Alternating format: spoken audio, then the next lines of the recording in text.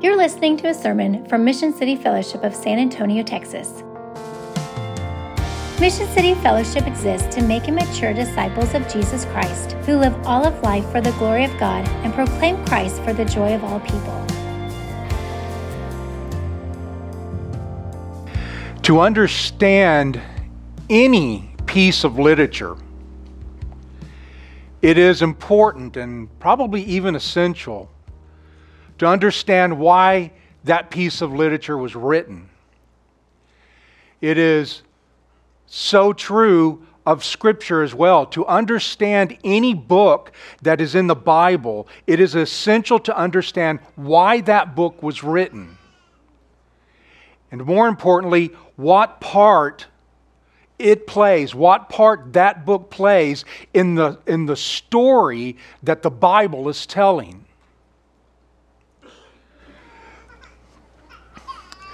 The Bible is telling a story, and the story it is telling is God's story. It's His story or history. It is the story of creation, of the fall, of redemption, and of restoration. That is the storyline of Scripture. Every book in the Bible is part of that storyline, and we need to understand how it fits, why God placed that in the Scripture as part of the story that He is telling. The story that He is telling of His work and His continued work. So each verse, each chapter, each book, God has placed in His Word so we can understand that storyline. So when we come to the Gospel of John, we have to understand that it was written for a purpose. And He gives us the purpose. We don't have to figure it out. He tells us, the gospel writer John tells us why he wrote this book, why he wrote this gospel.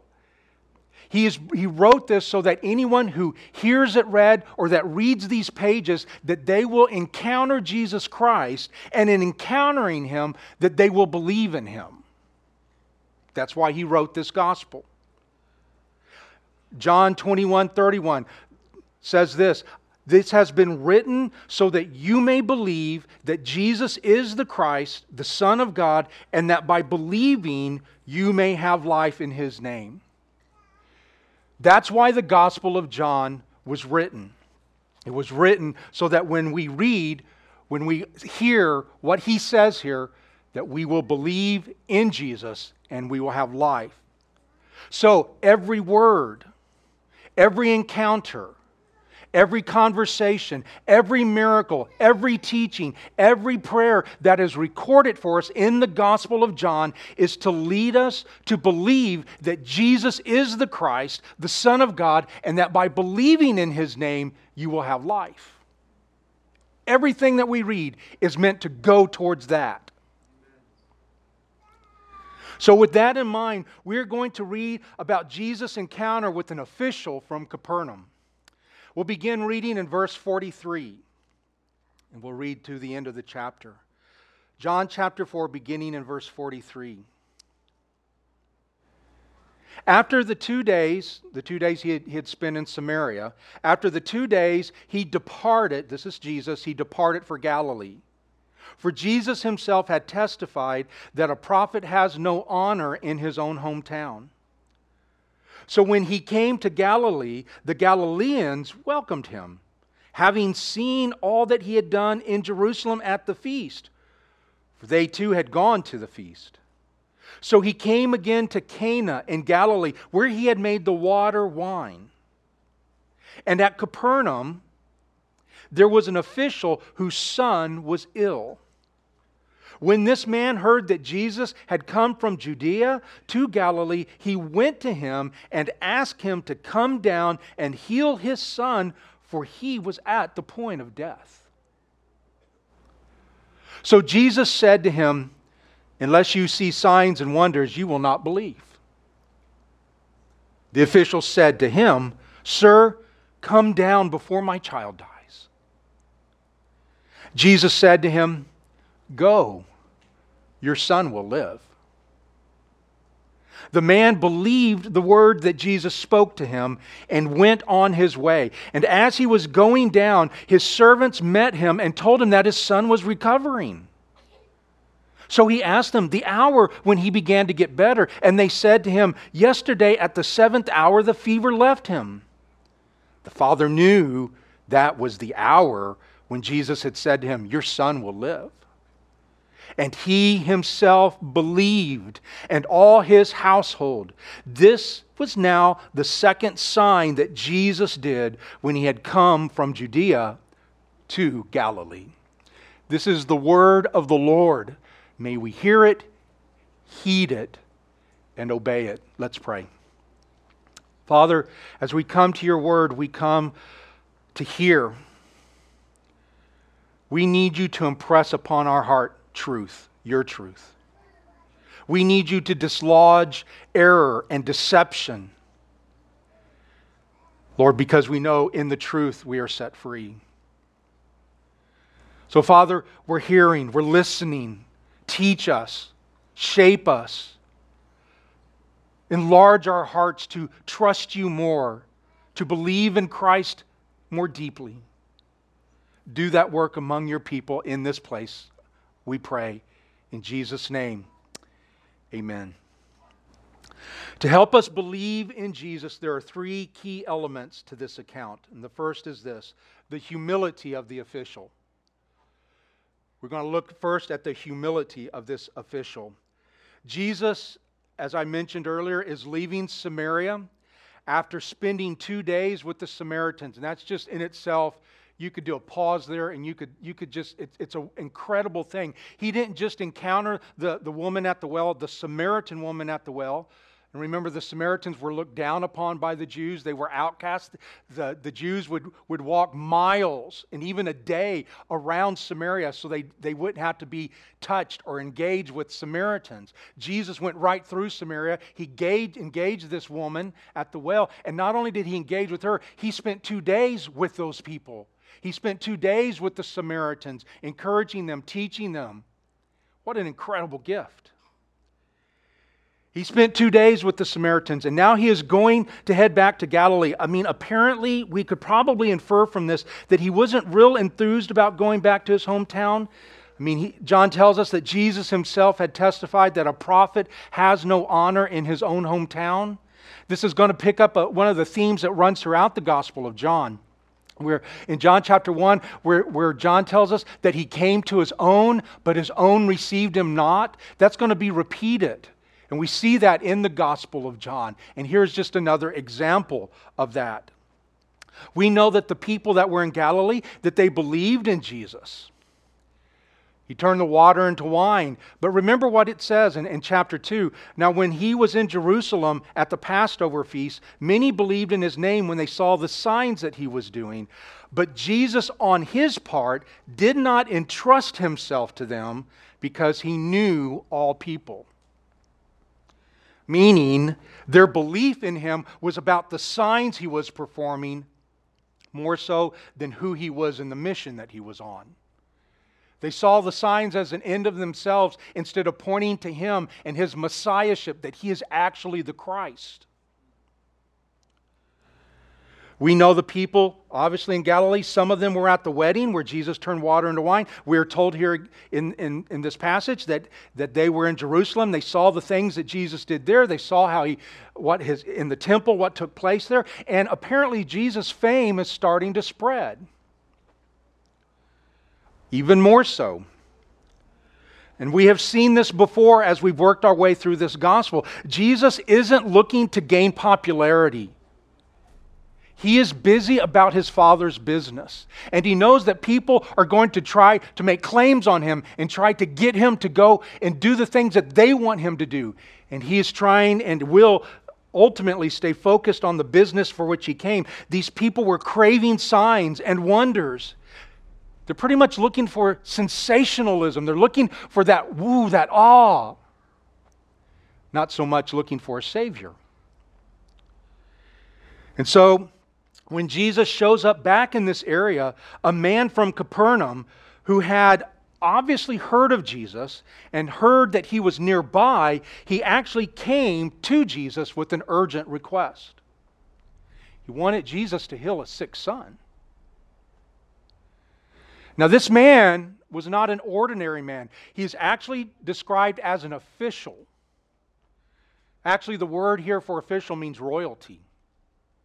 This was a man of stature. This was a man of position. This was a man of rank. This was a man of authority. He summoned people and they came to him. He commanded and they obeyed. He walked by and they moved over. But look at what he did with Jesus. He didn't send a servant to get Jesus. He didn't command Jesus to come with him. He came himself to Jesus, this man of rank and position. He addressed Jesus as Sir. Actually, that word is often translated Lord. This was an incredible title of respect that this official, that this man of royalty was expressing towards Jesus. And he asked Jesus if he would come to his house in order to heal his son. He didn't just send a servant. He didn't come with an expectation that Jesus would have to bow and do exactly what he told him to do. So while this man was a man of position, he had been brought low by his son's illness. And he seemed to know that in Jesus, he was not dealing with an ordinary man. This was not someone to order around. This official was desperate, and that desperation was brought on by the illness of a son he obviously deeply loved.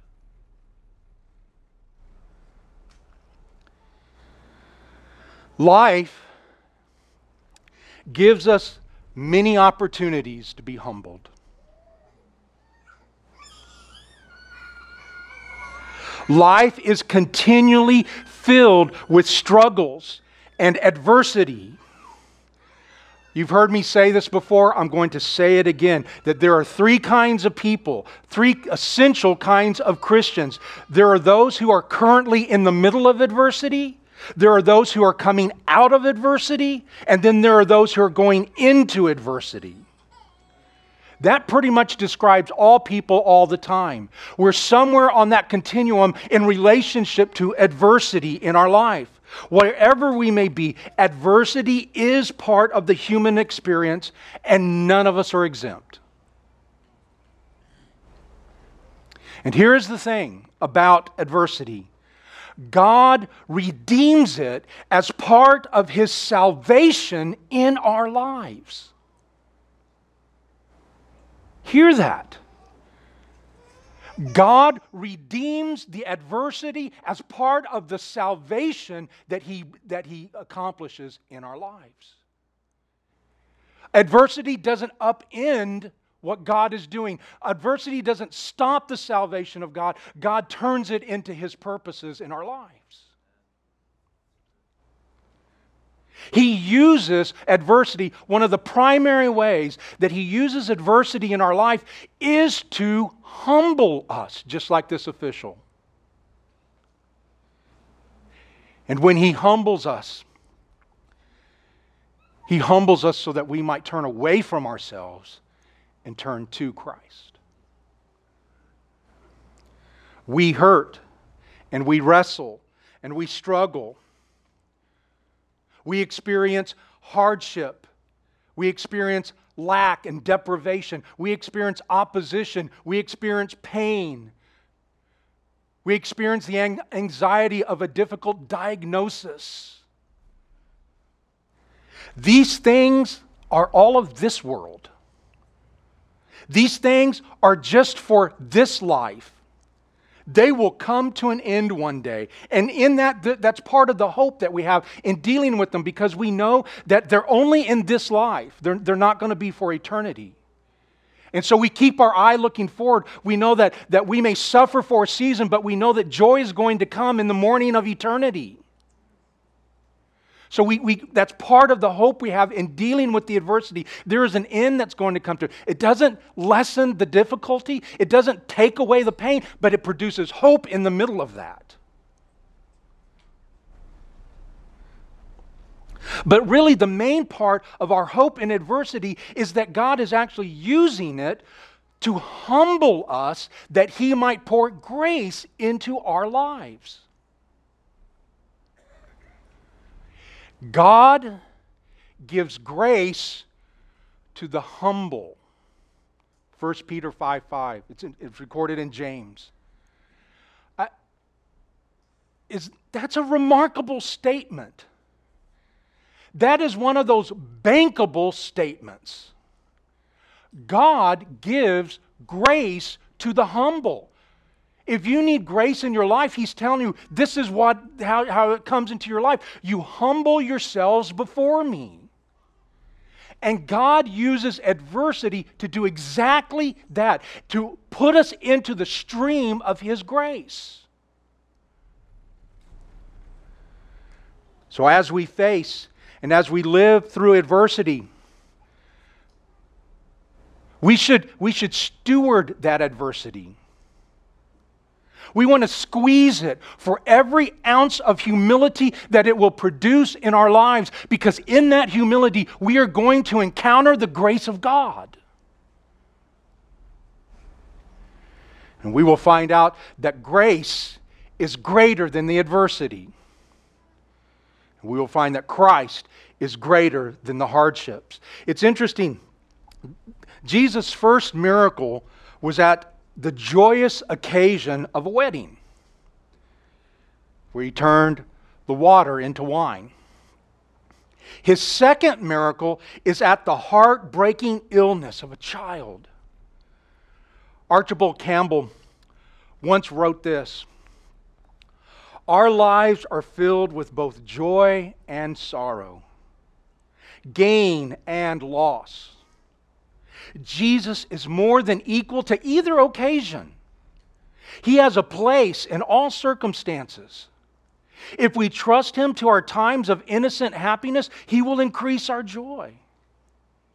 If we call Him in times of sorrow, anxiety, or bereavement, He can bring consolation, comfort, and a joy that is not of this world." So family, friends, what are you facing that is weighing on your soul?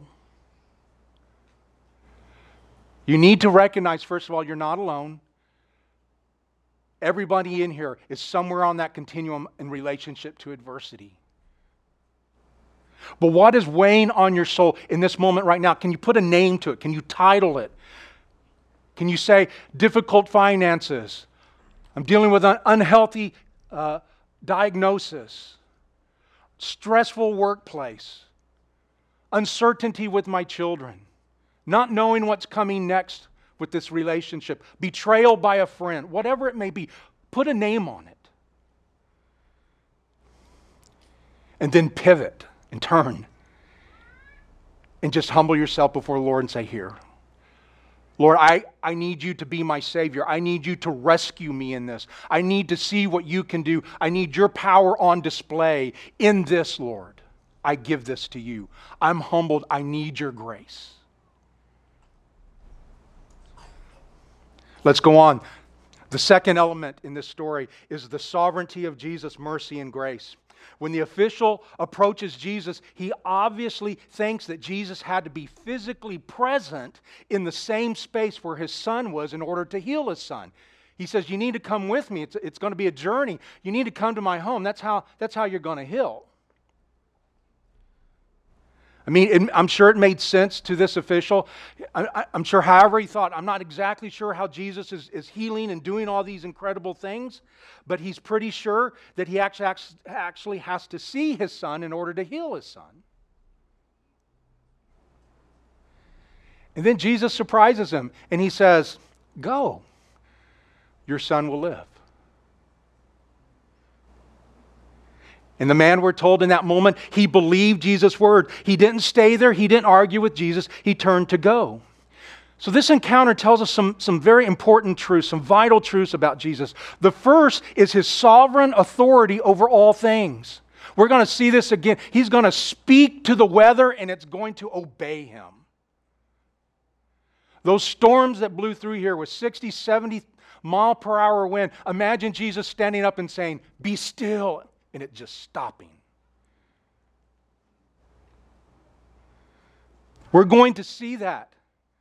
But this even in this small case where he is apparently 16 miles away from where this boy most likely was, all he does is he speaks and it happens. He has authority over all things. He saves the boy without being physically near the boy. This tells us the power Jesus has over illness. Distance isn't the issue. Authority is the issue. Power and ability are the issue. And Jesus demonstrates that He has all of them. So He can summarily say, "Go home, your son will live." See, this official was limiting who Jesus was and what Jesus could do, and Jesus just plows right through those limitations.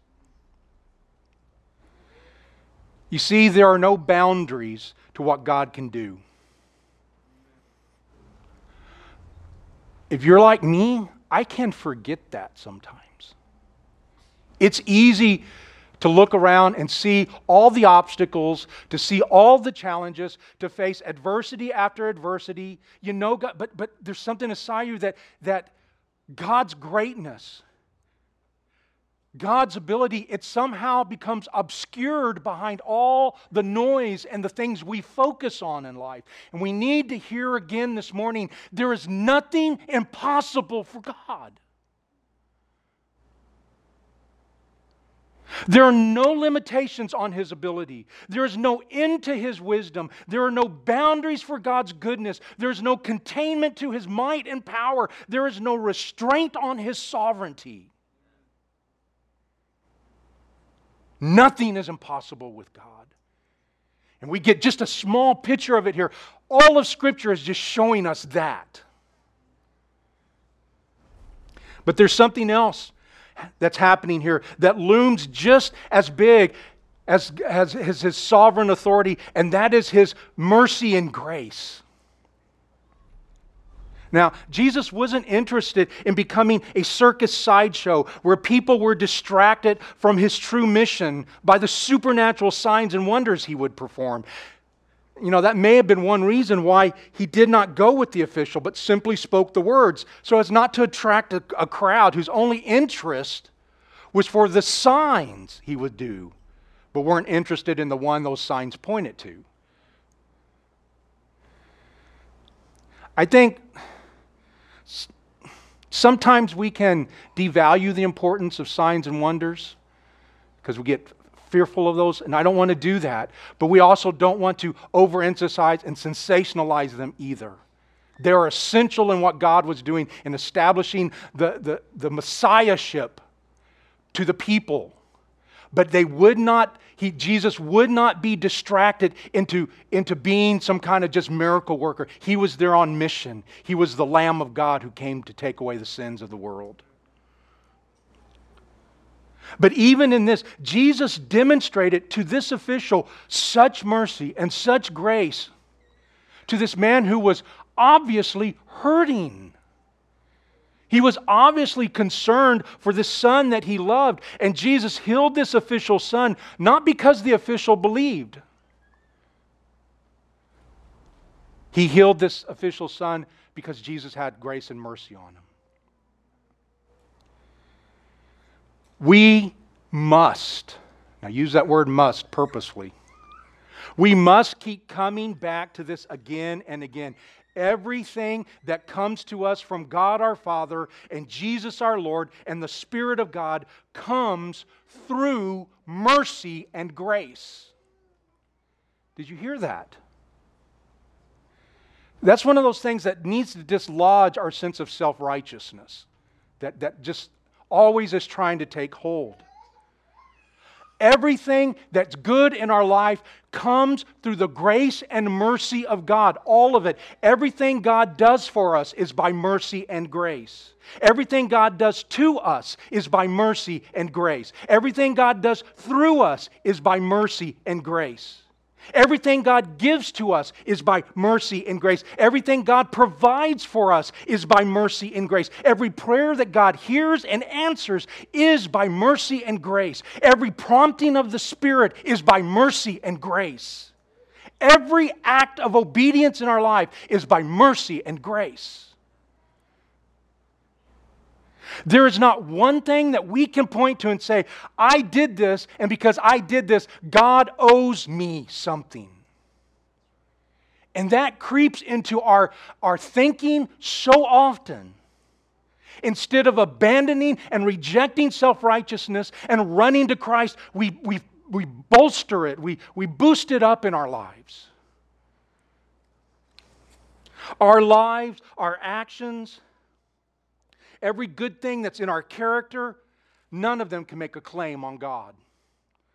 No one can make a demand of God. No one can live a life that places God in a position of obligation to us.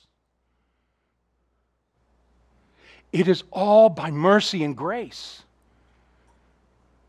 And both mercy and grace are an expression of God's goodness and God's love and God's kindness, because if it doesn't come from mercy and grace, it's not coming to us.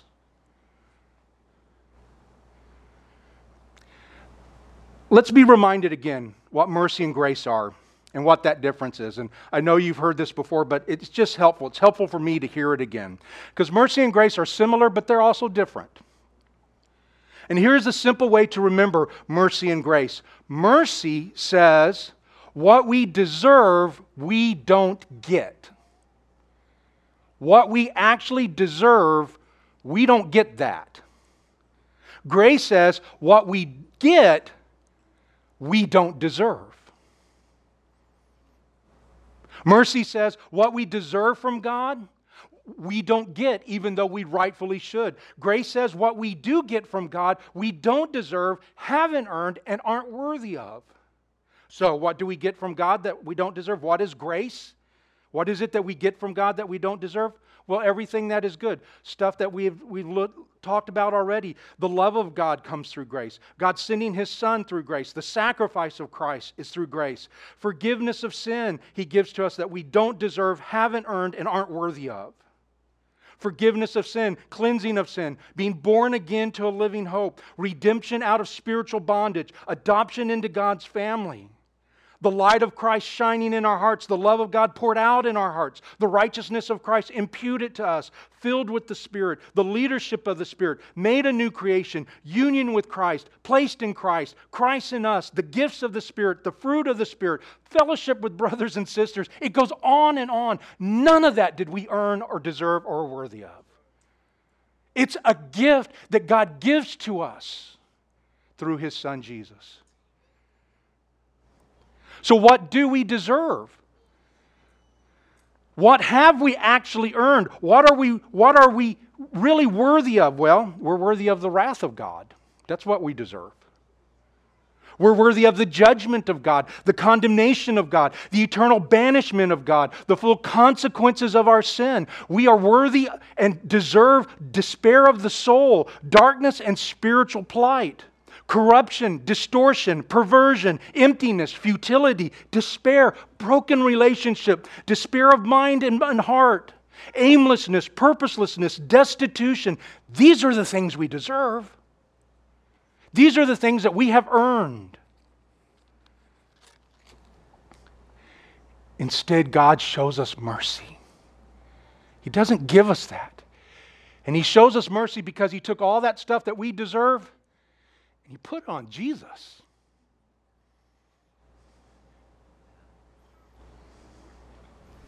So when we talk about God crushing His Son, let that have a full sense of what that means. He's crushed not by what Jesus did, He's crushed by our sin.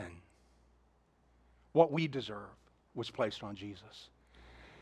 And what did we get in grace? We got Christ's righteousness and life. God's mercy and grace is always, always, always on display in our lives.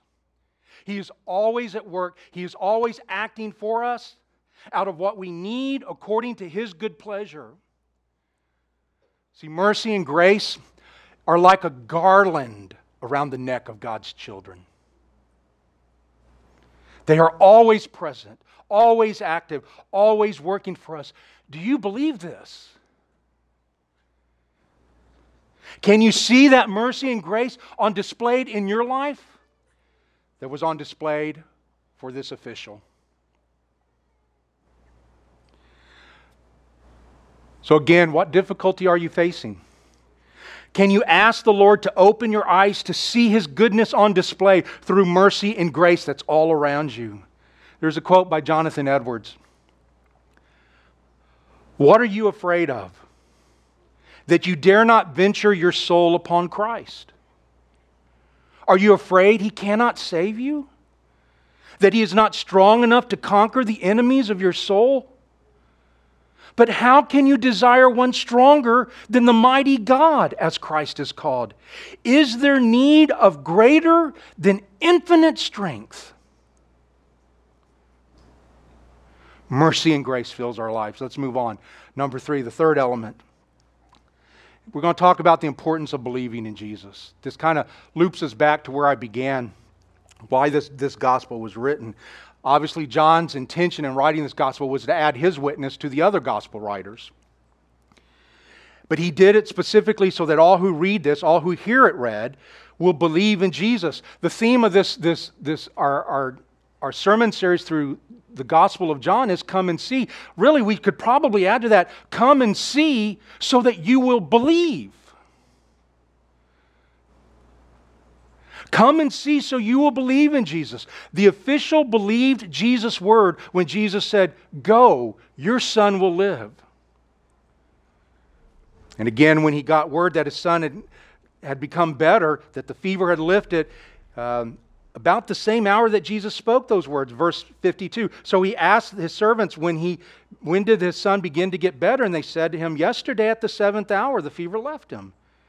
The father knew that was the hour when Jesus had said to him, your son will live. And he himself believed, in all his household. To believe is to think that something is true. It is to be persuaded that something is accurate, and therefore you accept it as compelling for your life. When we talk about believing in Jesus, it's not just believing that He existed, although that's important, or that He did some good things, or that He lived a morally excellent life, or that He taught some helpful ways to live, or that He was an example to follow. All those are okay to an extent and are important. They're a beginning place, but they do not capture what John is telling us about Jesus here and what he is calling people to believe about Jesus. We don't just believe Jesus, we believe in Jesus. The word believe or believing is used 85 times in the Gospel of John. It is singularly important to John's intent in the Gospel. But we must not make the mistake of thinking that this is a generic believing. It is a biblical belief. A belief, listen, that renders the soul captured and enthralled by the one who is believed in.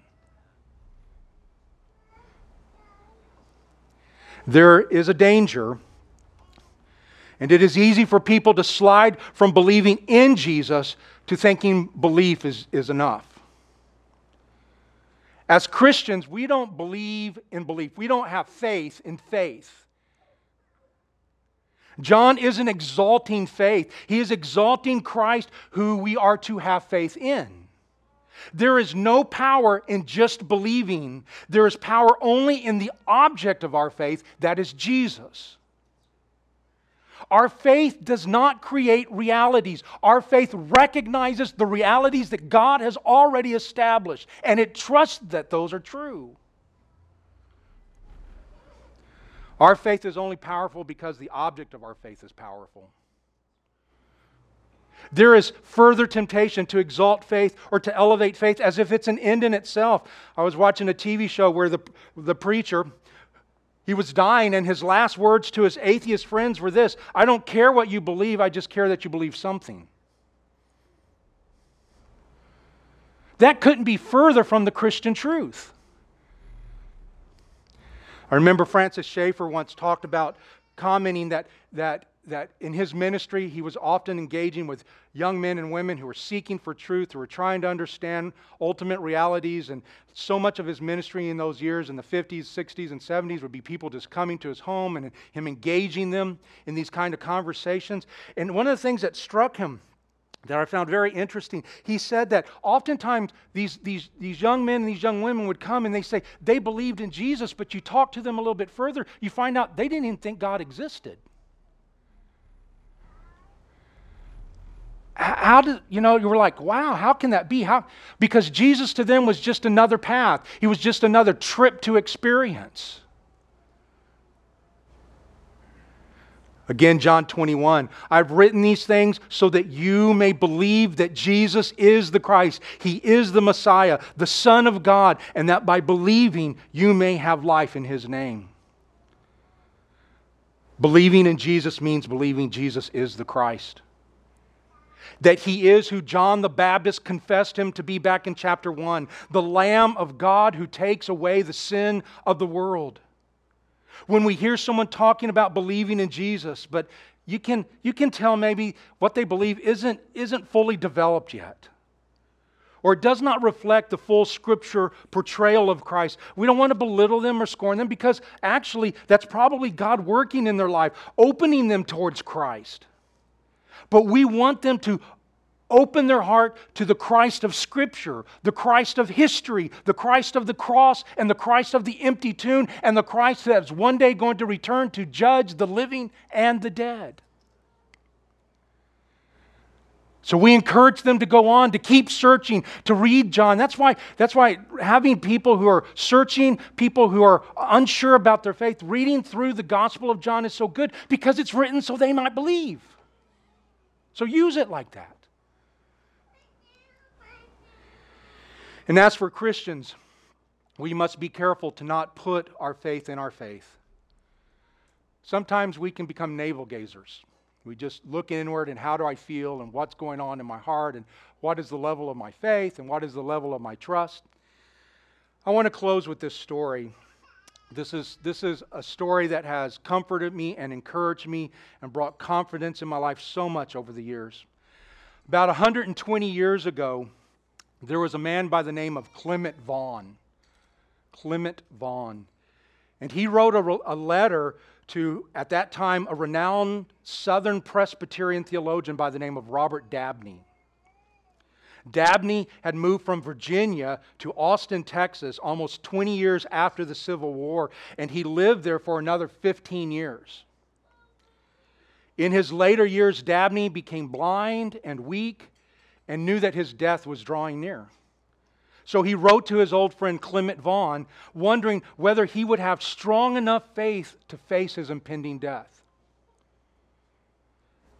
Vaughn's reply was just so theologically insightful. It was so pastoral and caring, and I want you to hear it.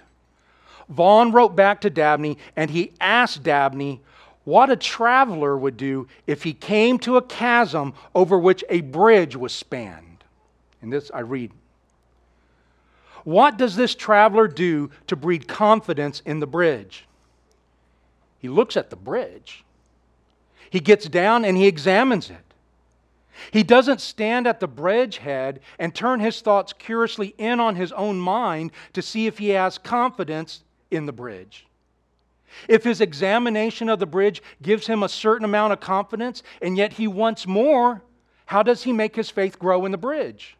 Why, in the same way, he still continues to examine the bridge. Now, my dear old man, let your faith take care of itself for a while, and you just think of what you are allowed to trust in. Think of the Master's power. Think of His love.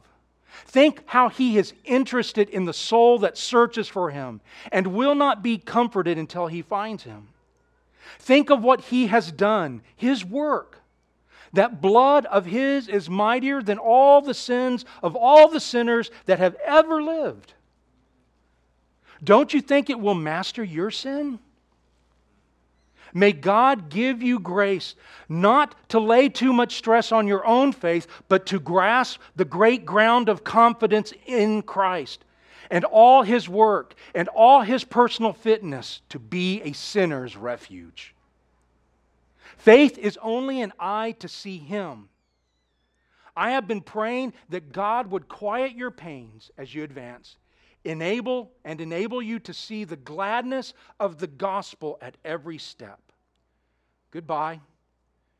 God be with you as He will. Think of the bridge. Your brother, Clement Vaughn. Trust in a bridge comes not from examining your trust, but from examining the bridge. Trust in our Savior comes not from examining our faith, but from examining our Savior. That's why we have these Gospels, to keep us focused on Jesus. Look to the bridge, was this friend's advice to his dying friend. Look to Christ to have your faith strengthened and your belief in Him increased. He can sustain the weight of all of our life and all of our ministries and all of our struggles and all of our pains. And this morning, actually every Sunday morning, may we always look to the bridge and may we always look to Christ. To come and see and believe.